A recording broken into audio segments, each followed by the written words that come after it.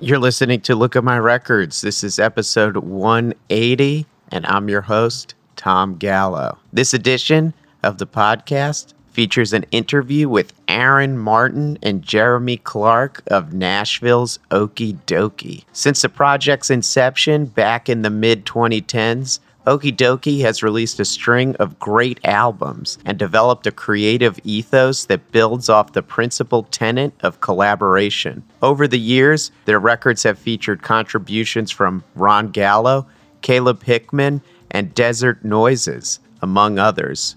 For their latest album, Once Upon One Time, they took this collaborative-centric approach even further, enlisting an array of different artists like Grizzly Bear's Chris Taylor, Dave Harrington, and members of the Shins and My Morning Jacket to independently mix individual tracks. More recently, the band released a new EP called Leaky Ceiling, which includes a remix of their song Delicious by the band Generationals, a raw cover of the Roger Miller classic Where Have All the Average People Gone, a stripped-down version of their track Wine Friends, and 2 new original tunes. During our interview, we chatted about how the band approached piecing together the tracks on Once Upon a Time and how they were able to make the record sound cohesive with so many different mixers, how their approach to songwriting has changed over time as more collaborators have gotten involved with the project, what the band has on deck for the rest of the year, and more. Plus, Jeremy and Aaron picked some great records, including some bangers from Angel Olsen, Melody's Echo Chamber, and more. We'll dive into our interview right after the jump. If you're interested in hearing more episodes of Look at My Records, they're available on all streaming platforms. Please remember to rate, review, like, and subscribe on your platform of choice. I also encourage you to check out the Look at My Records website, where you can find reviews, premieres of new music, playlists, and a whole lot more. Check it out at lookatmyrecords.com.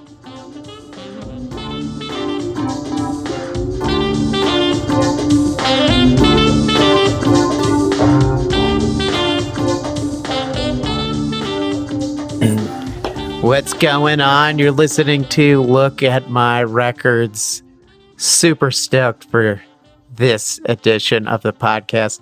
I'm here with Aaron and Jeremy of the awesome Nashville band Okey Dokey. Hey, how are you guys doing today?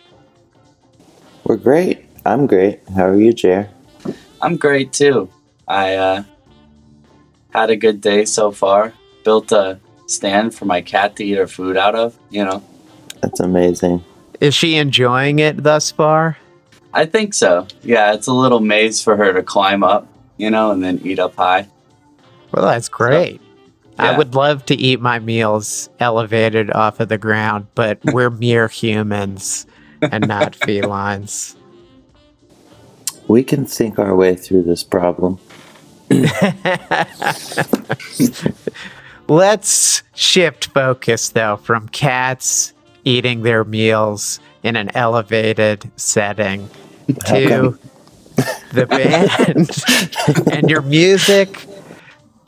First, I kind of wanted to talk about the fact that you released this great album last year, Once Upon a Time, followed it up with an EP called Leaky Ceiling.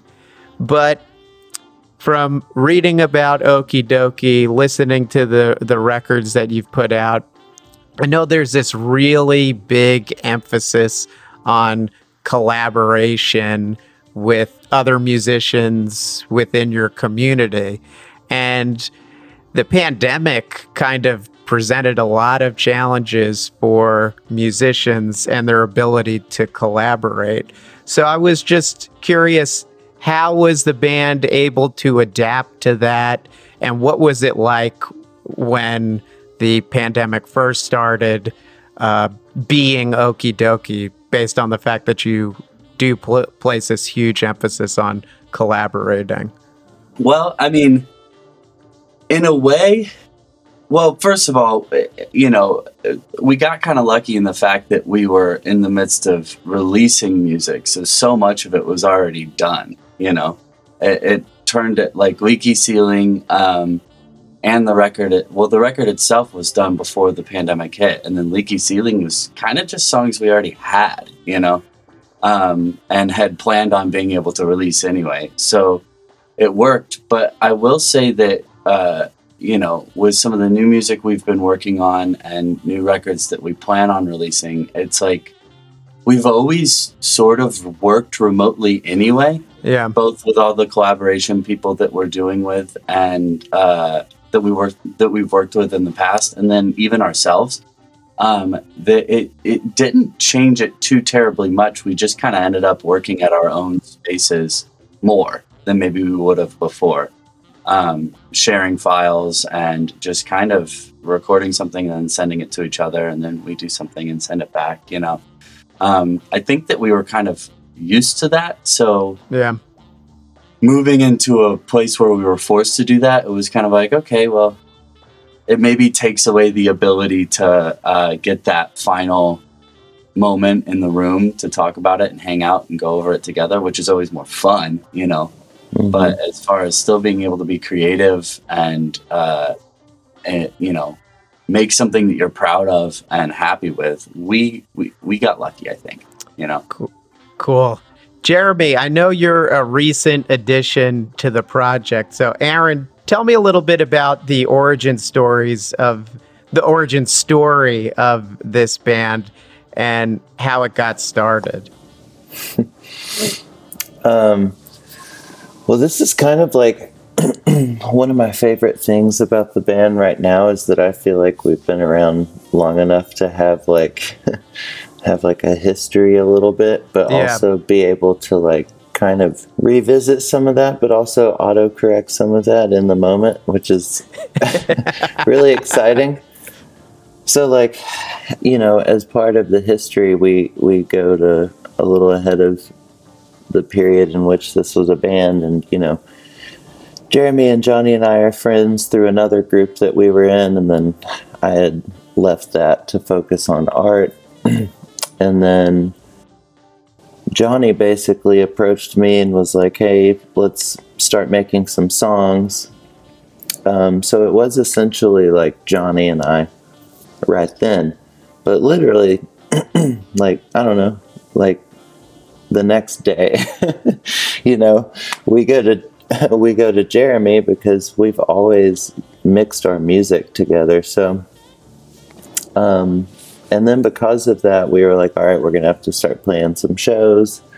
And I had asked Jeremy to play with us and kind of help me sort it all out, kind of as a band leader almost. And I was like, all you have to do is play a Casio. Just like he did play one, and he played it on an ironing board, which was amazing. And Johnny wasn't even at our first show because he was on tour with another band. So basically, like, Jeremy was pretty much always in the band.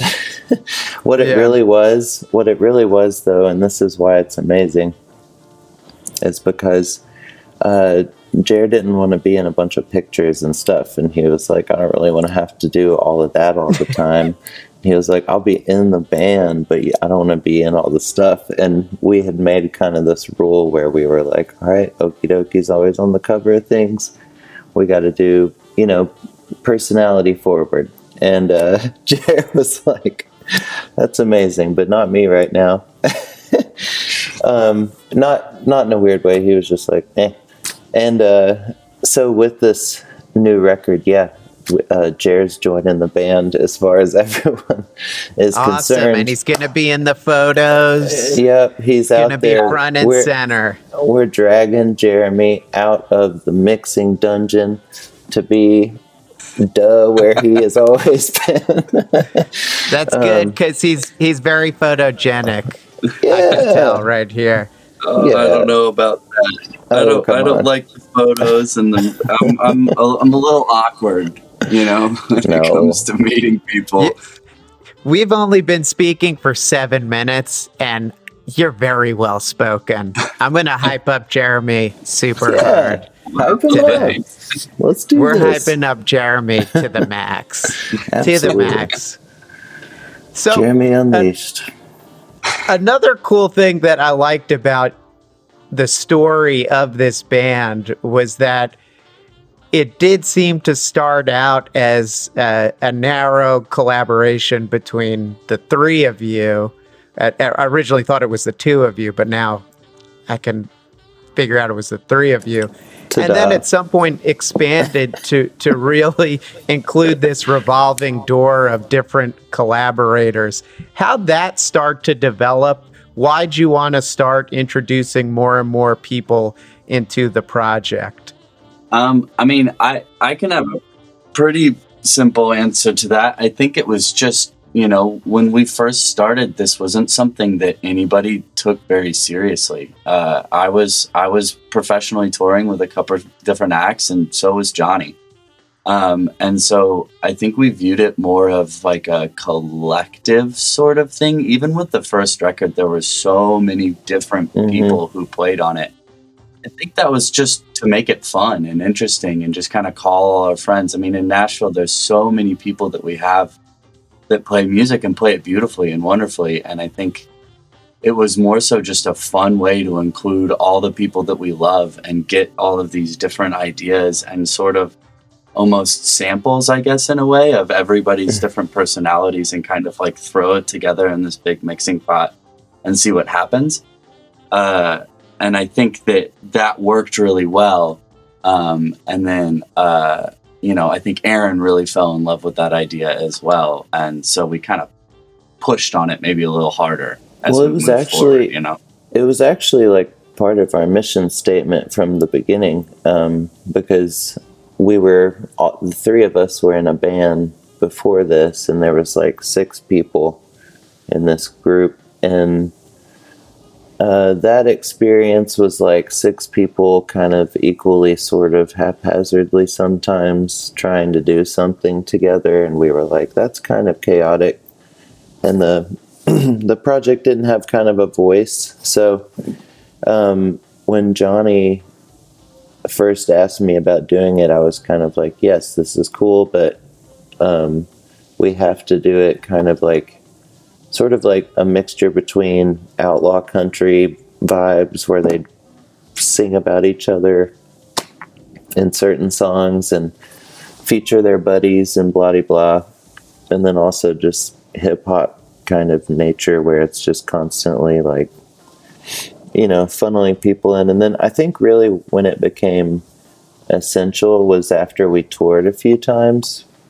Was after the first record, because we started to meet bands, and that's where Johnny kind of proposed it as being part of our timeline, kind of. He was essentially like, when we meet bands, we make songs with them, and that's how we can kind of like keep this thread of what we were doing when we did it, sort of thing. And so, yeah, it definitely became an essential thing quickly, but it was also sort of part of the motivation, because from Johnny's standpoint too, it was like, 3 or 4 other bands had just kind of erupted in town. So there was also this moment where there was like a lot of loose talent kind of floating around, and we were kind of like, well, we have a project, like, come play guitar for 2 hours, but yeah, and then that really, the coolest part of that was that we, the best thing about the old band was that Jeremy mixed it. Like, the best thing about that group was the sounds, everything we did with the music. So that was like the coolest part, was just kind of taking that relationship and being like, here's more people than that first effort, but like a way tinier funnel. And that's how you kind of keep the jellyfish alive.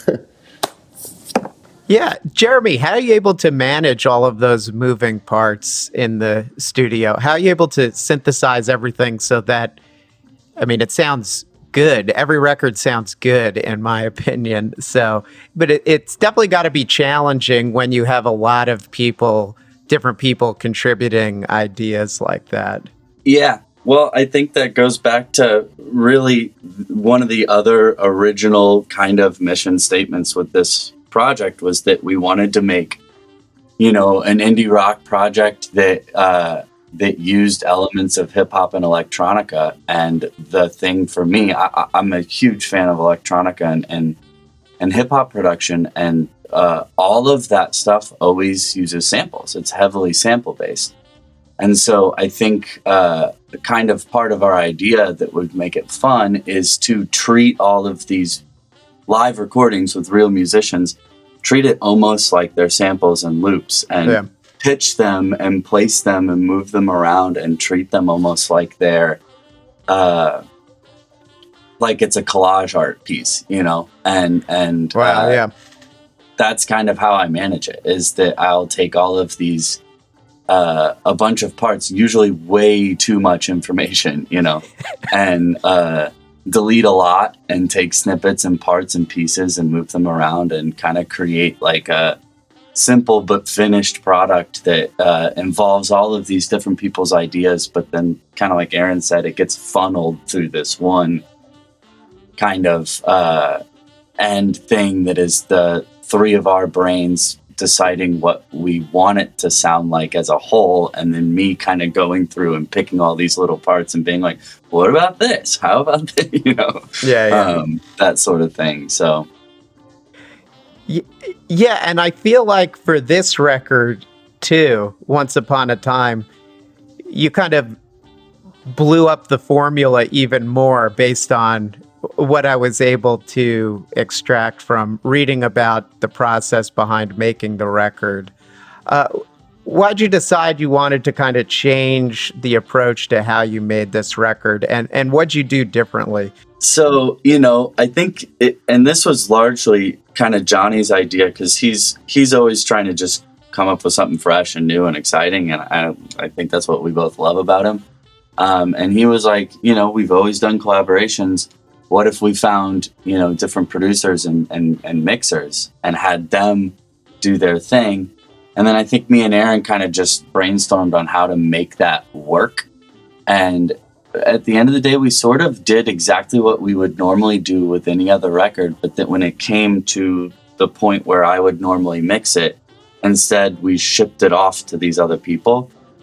But instead of giving them a big direction or saying, hey, you need to do all of this, this is what we want it to sound like, we were kind of just like, go for it. Like, make it sound like what you would want it to sound like. Do what you would want to do with it, and that's what kind of introduced the ability for them to still feel like they were being creative and collaborating with us, rather than just kind of getting told what to do, Yeah, and it was cool too, like, it was cool to write songs and then kind of mix them to a demo level where, we could have pitched or moved on with them or whatever. But then kind of like looking for people who are open to do it too, because the whole pitch was kind of like, we don't really need you to shape us into a band. We've got these songs that we've written and we like them. It was more just like, check out this list of songs, and if anything calls out to you, pick two and then change them. And it was super cool how it worked out as well. Just because, certain people that worked on the record, it just ended up picking the right songs for them almost. And it was also cool how the track listing ended up going. It kind of starts off with like Dave Harrington and then another thing, and then that's how the end sort of is. I think it was it Dave mix and then you both times, Jer? What? Just the way that the track listing ended up, it kind of bookends itself with who's mixing and stuff. And oh yeah, I mean, yeah, the last one was a mix of mine, and Dave's was the first. But yeah, and it was just cool because like Chris Taylor, for instance, one of the reasons we reached out to him was because of Grizzly Bear, and I love that band. So it was awesome when we got his mixes back, because we kind of got two dynamics that we were really hoping for on both of the songs, you know, and specifically like this guitar tone on Sleeping Ute was really an inspiring sound to me, and I had actually met him years ago and talked to him about that specifically a little bit. So it was cool to then have some project and find that sound in the record years later, you know, and just several things like that with Carl Brommel as well. And it was just a super cool project. And then from a songwriting standpoint, to just get through it and just toss it out was really fun. Yeah, it's a super unique approach. How'd you connect with the artists that wound up mixing? I know you mentioned Dave Harrington, Chris Taylor of Grizzly Bear. There's also members of My Morning Jacket and the Shins that mixed some tracks on this record. So who mixed these tracks, and what tracks did they mix, and just how did you connect with them to work on this record? Well, we kind of made like a short list at first, because the second part of that was that, you know, we kind of wanted to get people who are in bands as well, and not just people who mix or engineer things, but also people who ultimately perform what they work on and the things that they put together. So, you know, the first step was figuring out just who all can do that kind of thing and is available for that, which was kind of a journey in its own. And then really it came down to, I mean, just messaging people and reaching out. And if we got any kind of, you know, feedback, we'd ask our management to follow up. I mean, there was one morning I was in a coffee shop, and I was talking to my friend about like materialization, basically.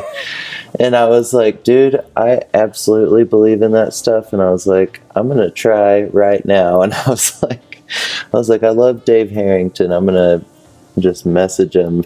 And I sent him a message. And then it was like the next day we got some feedback, and I ran into that guy and I was like, you see?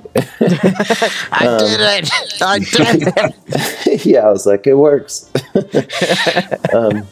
But yeah, there were people who signed on that fell off as well, and, you know, things that didn't align totally. So it worked out really well, and I'm stoked on what happened. So it was a great process. Yeah, it does sound great. And I just wanted to follow up on something you mentioned in the beginning of that answer, that you wanted to work with artists that were in bands and performed music that they worked on in the live setting. Why was that important to you? And did you provide any guidance as far as when you ultimately gave over the songs to the person that was going to mix it, that kind of steered them in that direction?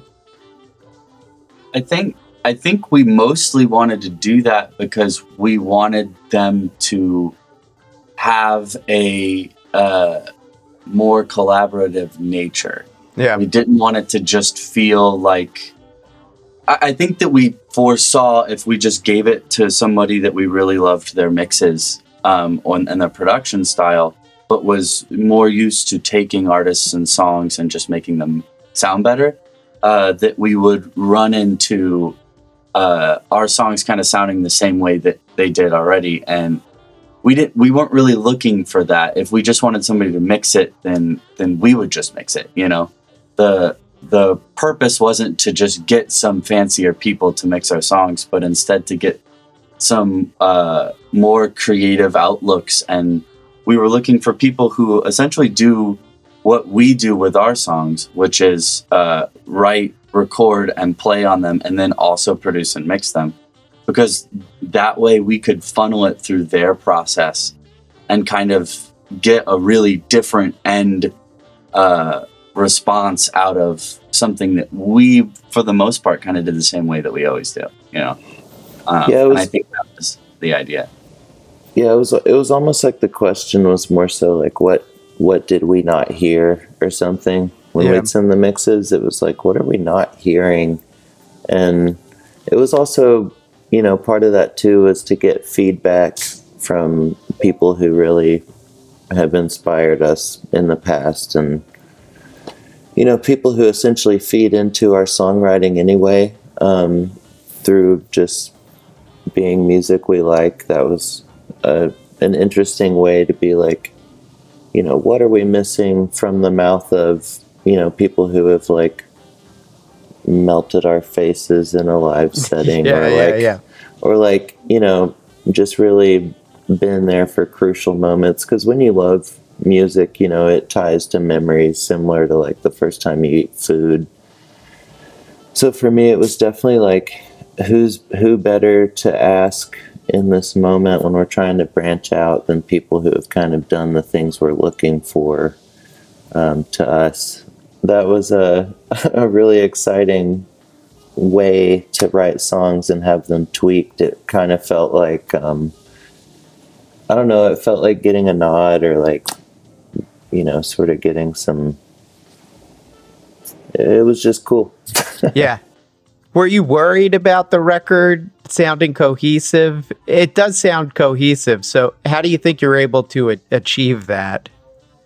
I don't think we were worried about it so much because, like Jer said, we do the collage kind of thing. Or at least that's how we look at it. So ultimately, since the songs were written and we were kind of tossing them out in good faith, there wasn't much of like a process where we had much to say after that. It was like, we're happy right now, and then we're going to be stoked about this experiment, which was more so the focus was the experiment. Because ultimately, like, at this point, people are playlisters. They listen to playlists. That's what they do. A record is still just that. So, ultimately it's like, if we have all these songs we love, there's a way to connect them. But also from just the songwriting standpoint, like, everything is cohesive in the way that it's laid out, and that's really exciting as well, because that again was just part of the experiment. Yeah, and sonically, honestly, we have to give pretty mad props to our mastering engineer, Adam. Oh, yeah. Because he definitely had a big job to try and tie these 12 mixes from 6 different people and make them, at least from a, listener's standpoint, kind of, make a story as one. Yeah, he killed it. He just did an incredible job. He really pulled everything together. Some of the mixes just sounded, vastly different than the other ones. And then after it was mastered, it was like, okay, this makes sense. This comes together. So I think a huge part too was how great of a job you did. I like the song "It's Just You." I like how you kind of contrast the lyrics of that song, which are kind of a little darker, with the instrumentation, which is kind of more upbeat and brighter.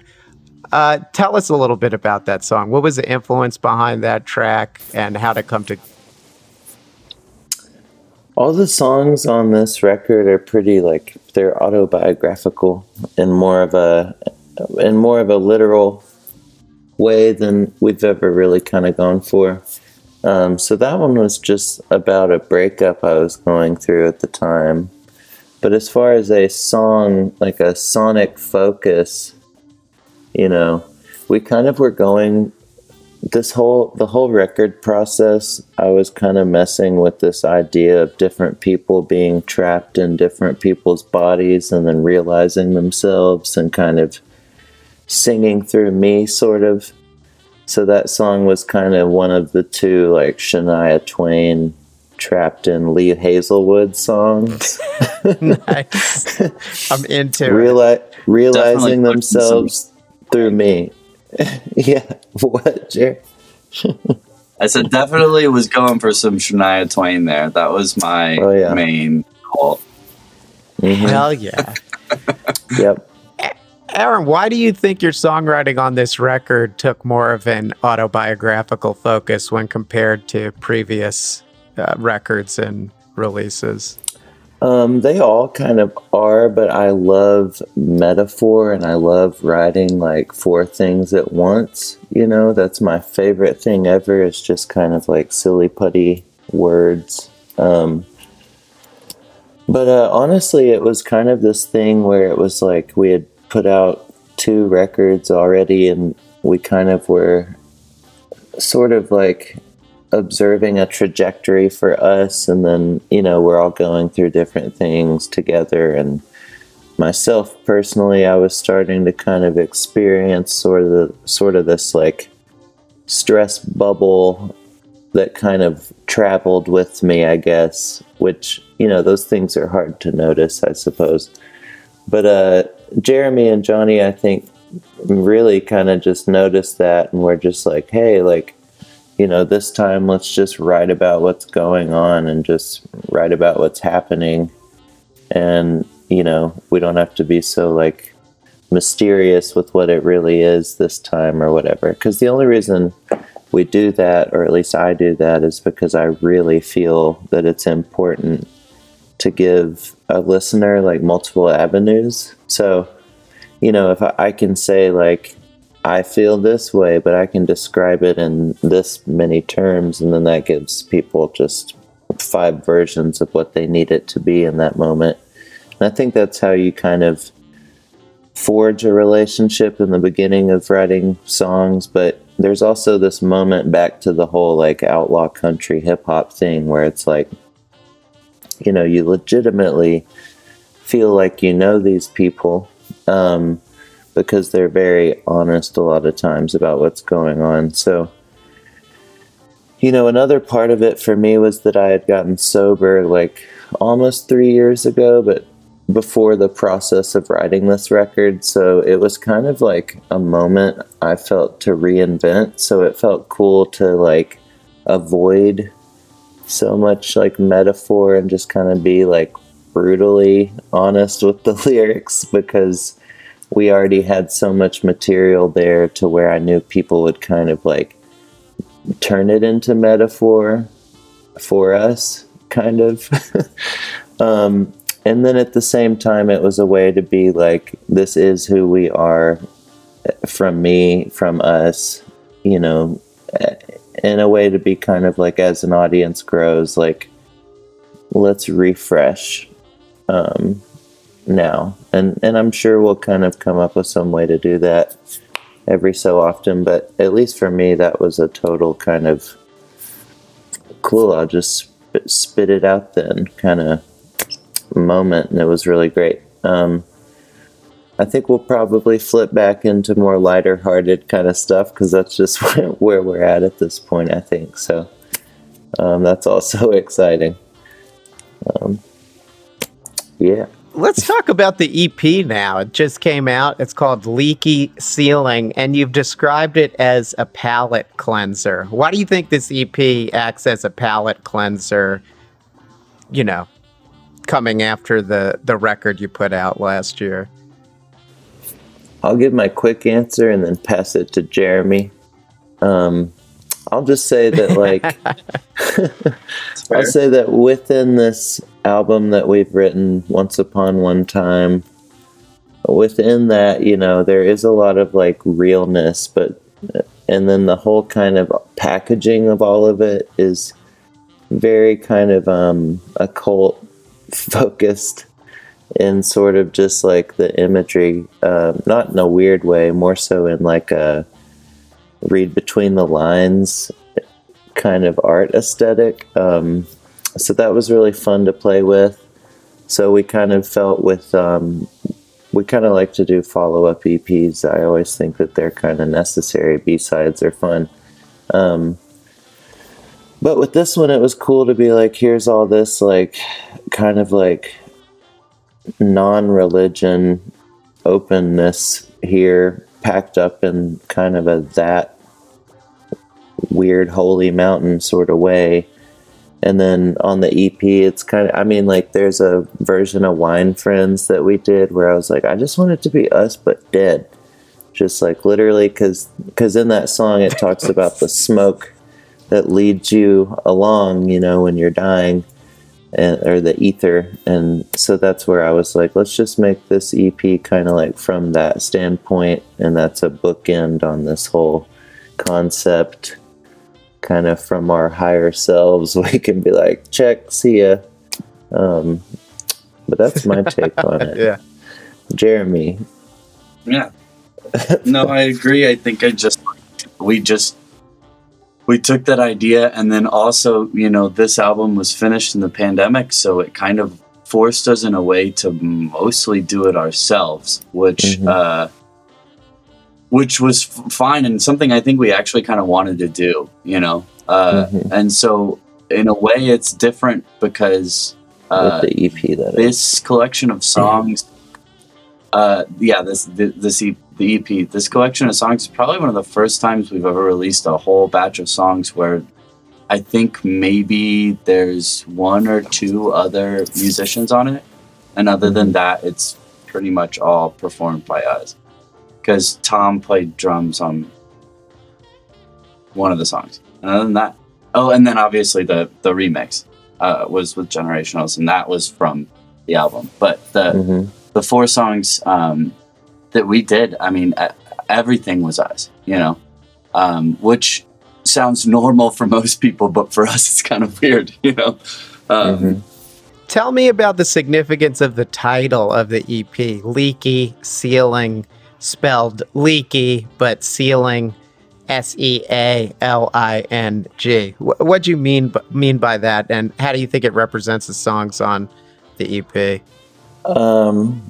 I went with that because it has been a weird year, you know, and I think in addition to the pandemic, there's a million billion other things that are kind of surfacing or discussing themselves, changing, shifting. We've got, you know, UFOs on 60 Minutes. We've got the Monroe Institute. We've got Bitcoin dramas. We've got, you know, a full disclosure path. We have Graham Hancock books that everyone should read. We have, you know, the 72 spirits of Solomon. We have Aleister Crowley, all this crazy shit going on. In the middle of the pandemic. Yeah, we just have all of that guy was. Well, there's just so many, there's so much of that, you know, from basic meditation to just noticing threads of similarities in art. There's so much kind of bubbling thought. So Leaky Sealing is kind of my follow-up statement to the whole Once Upon One Time kind of cult conversation aesthetic. It's just, it seems like the seals, you know, speaking of Solomon in that statement, it seems like the seals of all of this kind of us, whether it's discussing civil justices or kind of mindfulness, it seems like kind of the dam has been busted up. And it feels almost like it's so volatile that maybe there has been some kind of seal on self that has broken, and people have kind of found that during the pandemic. That's kind of my thought on that word. And also, you know, during the process of making Once Upon One Time, because I love multiple things at once, Jeremy and I, our house was hit by a tornado, and one of the and one of the biggest things was that our ceiling had this giant crack, and it was leaking for days, just all over. Damn. And just that was kind of like the visual kind of rift to me of that whole year, from my personal things to Jer and I, where we lived, to tour, to the pandemic, to just everything. It just felt like that was the image, was just water dripping on all of our keyboards and guitars and shit.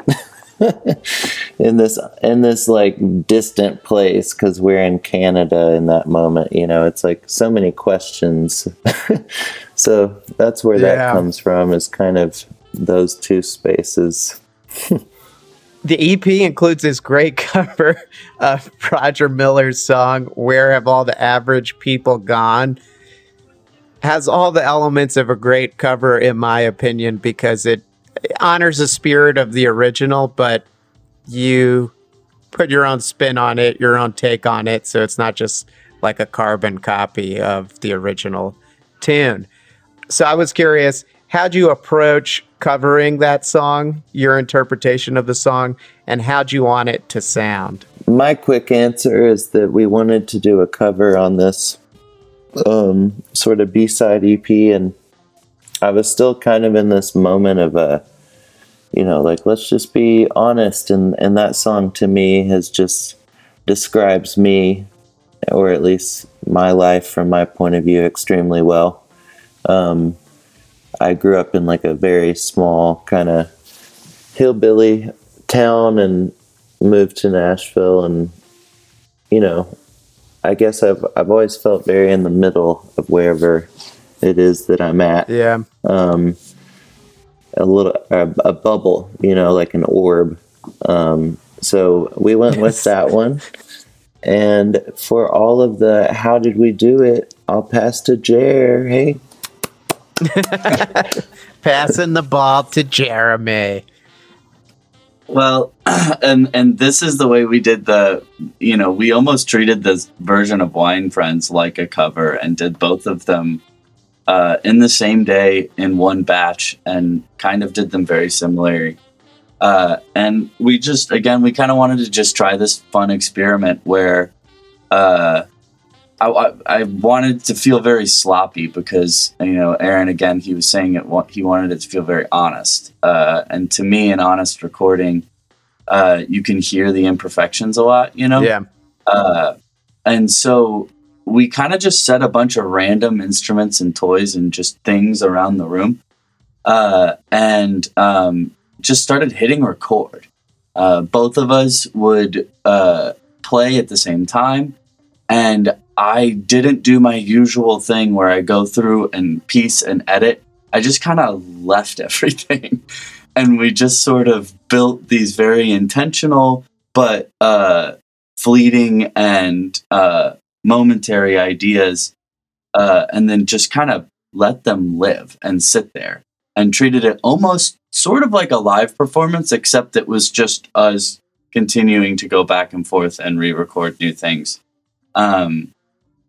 And it was just a lot of fun because it makes it feel very organic and sloppy and not well put together. And there was no click track. There was no, any of these sorts of things that help you sound tight and well put together. And I think that was kind of the idea, was it was supposed to sound kind of goofy and almost like a live performance, which is why we clapped for ourselves at the end of the track. So Nice. I guess that's sort of where we were going with that. Cool. And tell us about the lead single, Are You Up? Great song. Thank you. And I love that song too. I wrote it about my partner, who I'm with now, who I love very much. We had met one another a little before this, and we were on that honesty tip. So that was the first song we wrote post-record. And it went really well. That was kind of like, man, so many times this year I've written either a part, or a lot of our songs are kind of in the moment come out songs, but this one was one of those where I'm like in bed kind of waking up and it was sort of already playing. Oh, nice. Which was so cool. I love when that happens. And so I kind of like started singing that to myself, and I was like running around the room, and she was asleep, and I was like trying to like not wake her up, but I was kind of like, no. And then Jer, luckily we made a session quick enough to get it. but yeah, like, you know, a lot of our songs are very like flash, you know, kind of stream of conscious moments that we catch, and those are always kind of my favorites too. Like the ones that I've written on like a walk from the coffee shop or in the shower are my favorites. And then, you know, Jeremy and I have a really good process of kind of just giving each other scripts almost. Like one of the recent songs, Better Off Alone, which is another one of my favorites that we've done now. You know, that one I was like, can you just write kind of like a Gershwin sort of piano thing for me? I just want to like sink into that kind of emotion and be there. And so he set it up, and then I was like, well, what should I call it? Because I wanted him to title it, and he said Better Off Alone. And I had just been through my whole thing previously, so it was really easy to kind of just sing that song. And that was one of those like 2-take, here's the whole songs, and I love that stuff.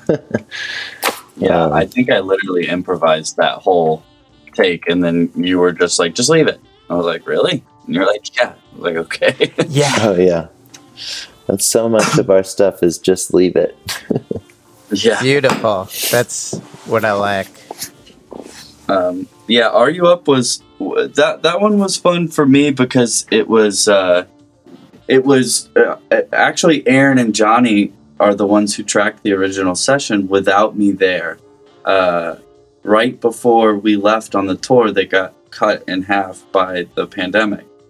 And then when we got back, we decided to finish it and make it into a song. Because this was right when the pandemic started, it was very much so isolation to the point where we didn't really know what to do yet, even about wearing masks, you know? It was in that weird time where nobody really knew, like everybody was sanitizing everything, and masks were like, do they work? We don't know. So everybody was really, really isolated. I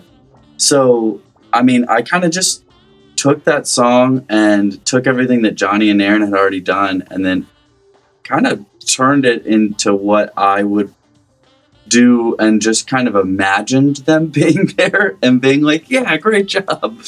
And then sent it to them, you know, and then Aaron and Johnny were obviously like, I don't like this. This is great. Cool thing here. Not so great here. But it was fun for me, at least, because it was something that was more so like, here's a song, and then now just like literally take it from bare bones song to full on production by myself, and then come back to the group and be like, what do you guys think? You know, which was, you know, interesting and not, and very different, you know, so. Very cool. All right, now we're going to play a couple of songs from Okey-Dokey's brand new EP, Leaky Ceiling. We're going to hear Are You Up? And their great cover of Where Have All the Average People Gone?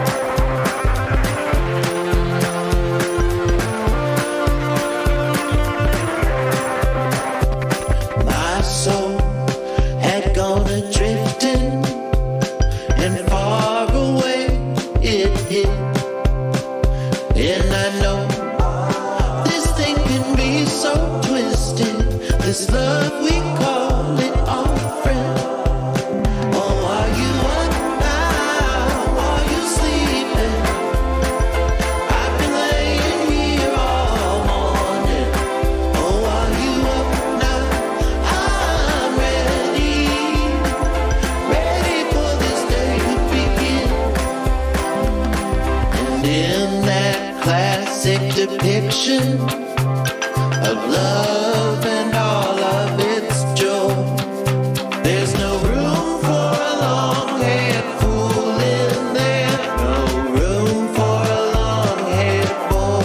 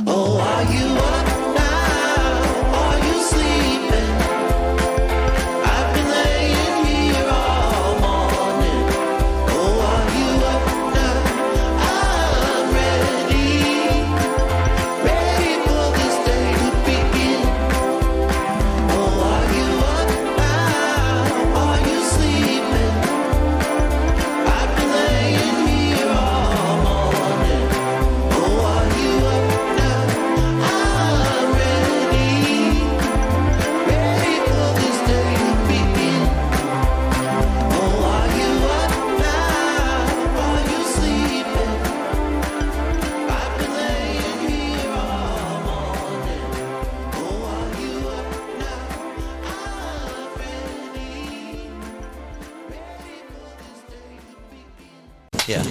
Cool.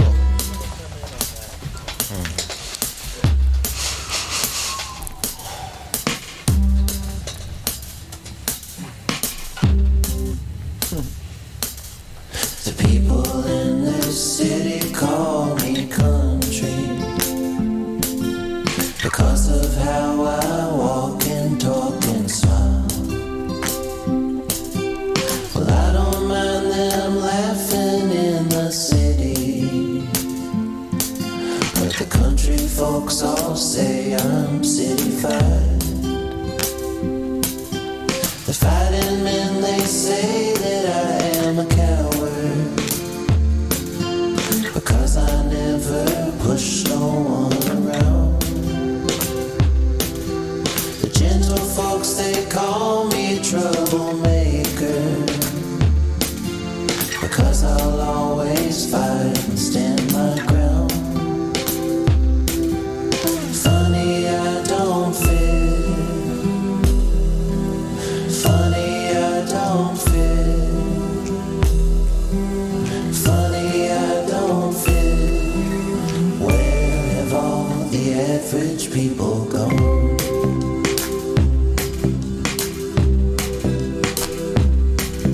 Some biased people porn call me sinner because to them I've never seen the lights. Other folks, they see me as a preacher. I'm just doing what I think is right. The wealthy people think that I'm a hobo, lean and hungry, writing mournful songs. The poor people think that I'm a rich man. Really, I'm just trying to get along. Funny, I don't fit. Funny, I don't fit. Funny, I don't fit. Where have all the average people gone? The government has given me a number to simplify my life and birth and death. Still, she thinks I'm awful important, like the sun and the moon and sky and sea and death. Funny, I don't fit. Funny, I don't fit. Funny, I don't fit. Where have all the average people gone?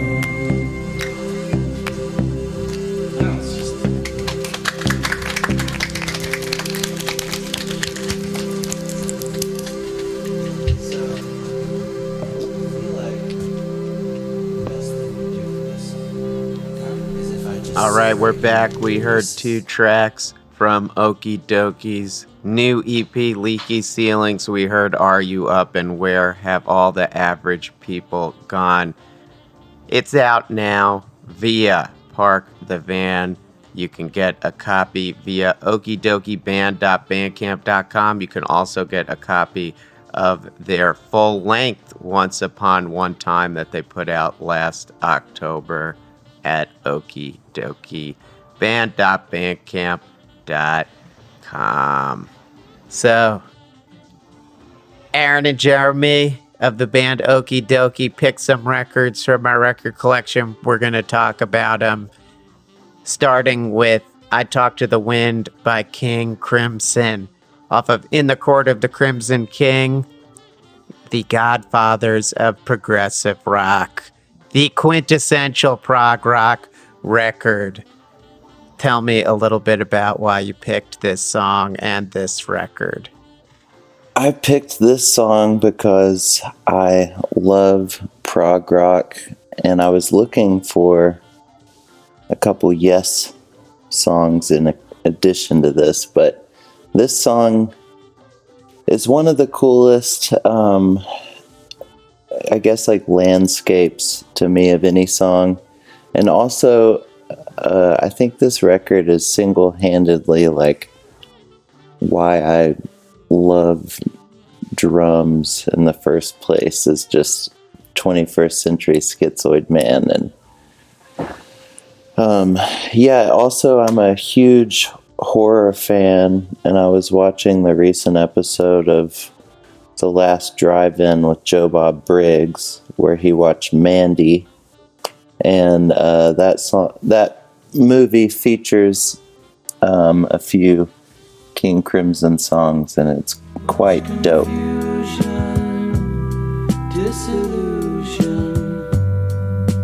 All around me. I talk to the wind. My words are okay. All right, next, we've got the Flaming Lips, Ego Tripping at the Gates of Hell, off of their classic 2002 record, Yoshimi Battles the Pink Robots. Tell me, why'd you pick this track? Go ahead, Jer. We both love this song. It's like literally one of my favorite bass lines, which sounds so silly to say, but it's just like the greatest thing. It's so good. Cool. It's just like their production on this song is just amazing, and like just really, really for me hits like everything that I love about the Flaming Lips, you know. It's just like it's got that super minimalist groove, but simple, and then everything's melodic and works so perfectly together. It's just a great composition and beautiful production, you know. Lyrics are amazing. Yeah, it's true. That's your job. Love it so much.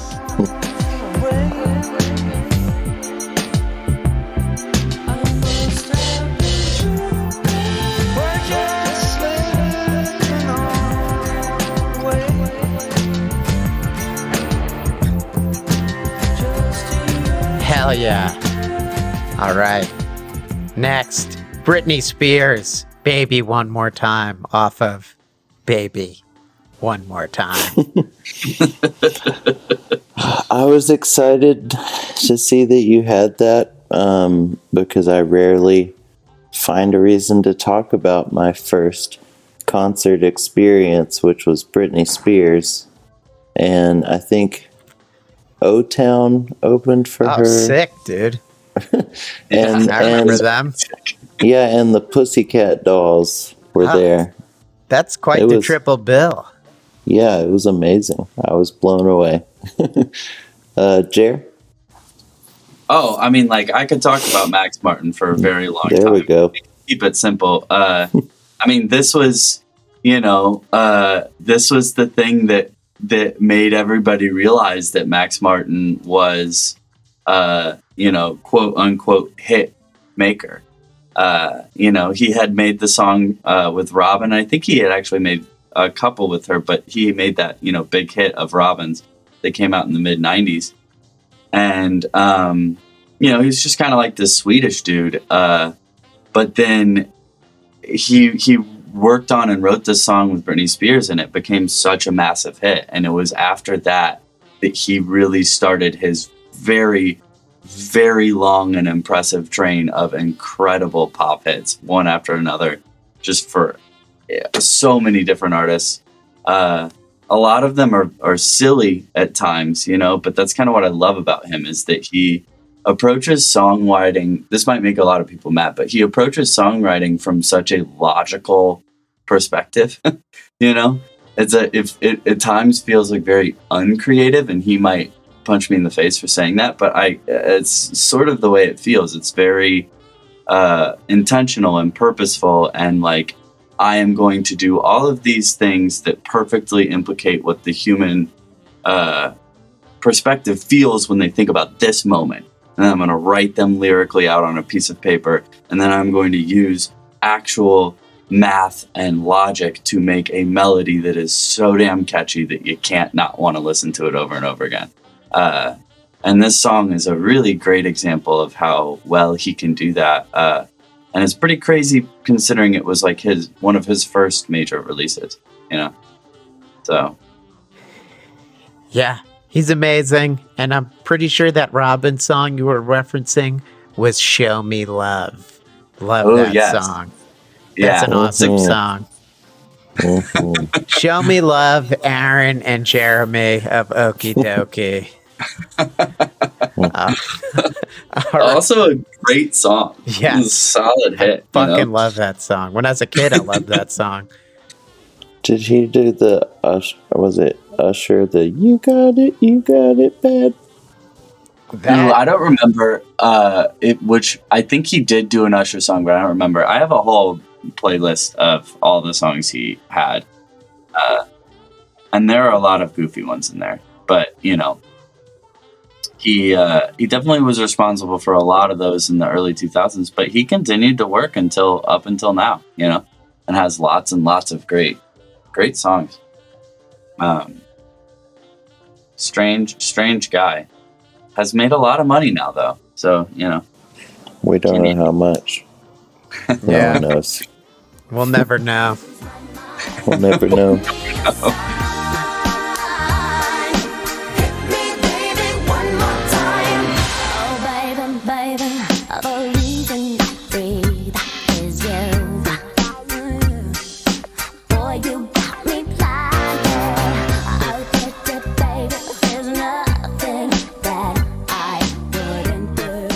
All right, next, Crystallized by Melody's Echo Chamber off of their 2013 self-titled record. Was revisiting this record recently. Great record to pop on your turntable, turn the lights off, and just turn fucking loud. Really immersive shoegaze dream pop experience. Yeah, this is an amazing record, and I'm always this is one of those artists that I'm always kind of hoping for another. I'm just like waiting for the next record, you know, because this one was fantastic. Yeah, great pick, great record. You have this record. How do you feel? I love this record. I'm happy to own it. I'm happy to enjoy it cover to cover. It is the kind of record that is best experienced in a sit-down setting, putting it on your turntable, listening to it all the way through. I feel like it doesn't do it justice to just listen to like one or two songs on the record, even though I think listening to the record that way, you'll still love the songs you hear, but I think it really flows really well as a cohesive record. And of course, great to sit down and actively listen to this album, not just like passively, like while you're running or doing shit. It's a good active listen, this album. Mm-hmm. That's my hot take. For sure. Same.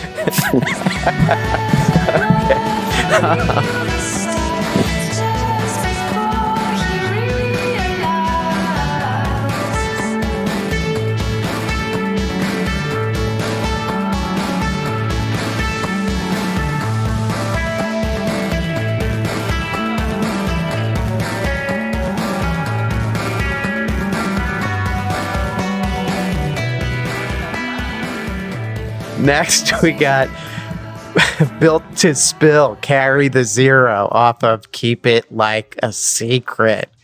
I love songs about a great one. Math metaphors and shit. Mm-hmm. Yeah, and he's such a, I mean, you know, this song specifically, you know, it's like there's like 5 guitar parts going on at once, and it's just like, you know, such a great little indie pop hit, but you know, it's got its little intricacies that make it so complex at the same time. And I think, for me at least, I love this song just because, Aaron knows this, but I've never really been a huge guitar guy. And I think that for me, when I was younger, Built to Spill was really one of the first bands that I actually really enjoyed guitar. I was like, man, this is cool. Like, this guy's killing it. And he has the, the kind of corny rock and roll guitar moments all over the place. And instead of thinking that they're annoying, I actually kind of love it, Yeah. And it's the best. Yeah, it is. He's great. And then also for me as a production person, the way that he does his voice on this song is just awesome. I think that that's going to land to be the reason I choose a lot of these songs is because the vocal performance and just the feeling and way that the voice was produced to like kind of emit that emotion and make you actually really enjoy listening to the song itself is just done so well, and that's something that's not easy to do, so.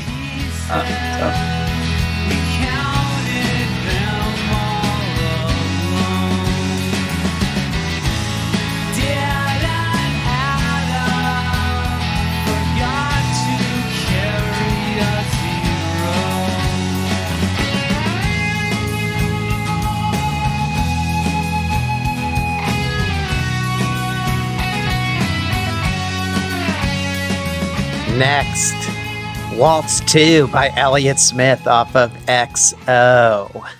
Yep, same exact thing. It's like the voices are just, oh man, he's just, and I feel like Elliott Smith is one of those funny things that people like to kind of shove in this corner of sad boy emo music, which I understand, but man, he could write a song, and just wonderful lyrics and beautiful songs. And his voice is just great.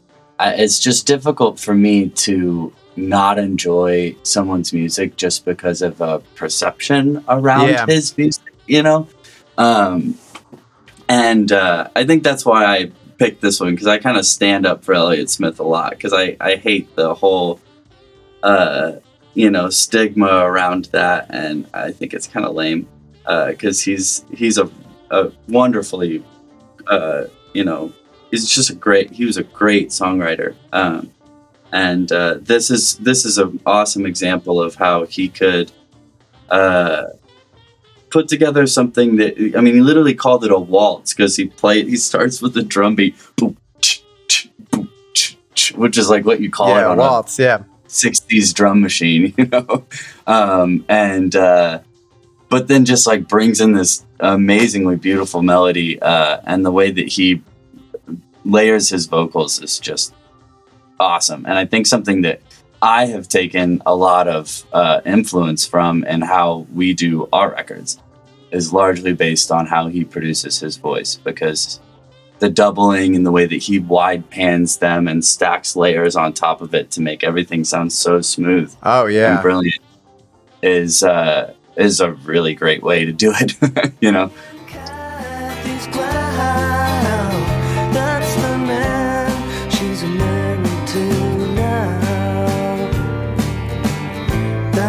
Girl that he takes around town, she appears composed, so she is, I suppose. Who can really tell? Next, Dirty Projectors, Impregnable Question off of Swing Low Magellan. Oh man, Aaron, are you there? Yeah, I'm here. Okay. Such a delay. Well, I didn't know. I know you love this record too, so I didn't know if you had any thoughts on this one. This one's kind of a weird one to choose off of this record, I know. But it's my favorite because it tells such an incredible story. And I think one of the reasons I really love this song too is because of another song that he later released on the record after this, which is called Take My Name, or You'll Take My Name, or shoot, I'd have to look it up. But he literally samples her voice, which was his partner. He samples her voice from this song and then takes those words and puts them on this secondary song, but uses it in a ironic way to point out what she was saying then is now not true. Which I think is the coolest thing ever, to literally sample and reference your own record in a negative way, to be like, look, this is what I felt then, now this is what I feel now. I was fucking wrong. You know? I never even realized that. That's funny. That's cool to learn that little tidbit about this track. Thank you, Jeremy. That's awesome. This is what this is all about. This is awesome. Yeah, I do also think that this song is just absolutely amazing. It's just such a well-written song, you know? And again, I think I'm a sucker for the minimalism and the kind of honesty of things. And this one really has that. You can like hear them like dropping things in the background of the recording, you know? And I kind of love that, you know? You can very much so hear that they did this as a live take, or at least intended it to sound that way. Yeah, you know? I love that too. What did or didn't pass? It would help to seek comfort in destiny, but I really don't. We don't see eye to eye, but I need you. All right, and last but not least, Angel Olsen, Lights Out from Burn Your Fire for No Witness. Yeah, this one is, man, well, I just love Angel, and she's, I actually knew her growing up because my brother was really close friends with her, and have always just loved her voice and loved her music.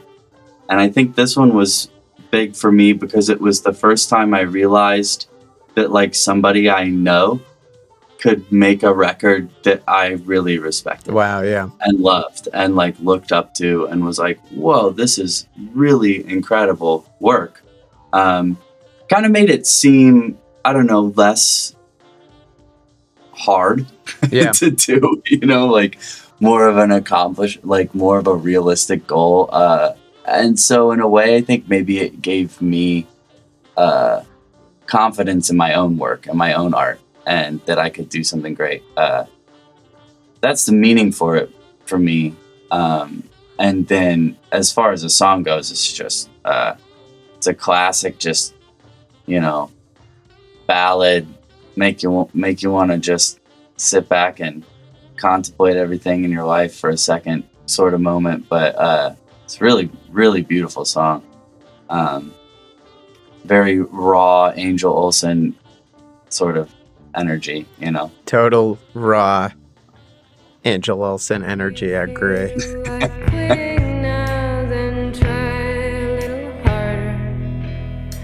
The things we need the most, they seem to take a little longer. No one's gonna try for you, darling.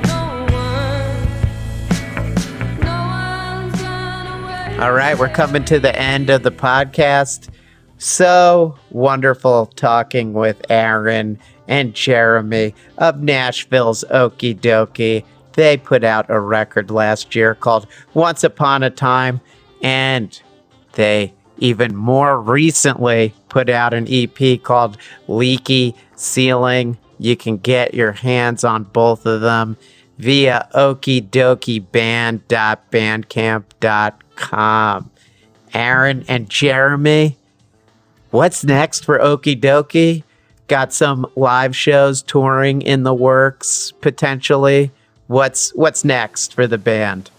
We have some live shows. We have some touring. We have an EP that just came out, as we've discussed for a while now. Yeah. And within the next, God, I don't want to say, like, in the next little batch of days. Who knows how small, who knows how big. Something else is coming out. Time. We have another thing for you. Wow, that's exciting. Not too much time. Super exciting. A very quick, short amount of time. Like, less than a few months, even. Nice. Well, waiting with bated breath because the album is awesome and so is the EP, Okey Dokey, a Nashville institution. Thank you both for chatting with me today. Yep. No problem. It's fun. been wonderful. Sure has been, and we're going to play one more song from Leaky Ceilings to end the show. This song's called Stop While You're Ahead.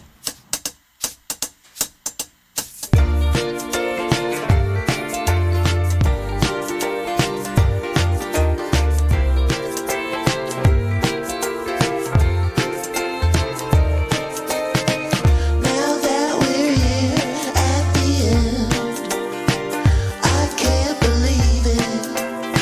We really did it this time. Now that we're staring at our feet, in our hands, we're babies again. And ain't that how it feels when you're lonely after being lovely for so many years? And it feels like I've had 7 kinds of living lives, all of them quite beautiful, but pardon me, I can't recall your birthday or your favorite kinds of colors here. In the fall, as the leaves are falling, here I am, trouble recalling those things.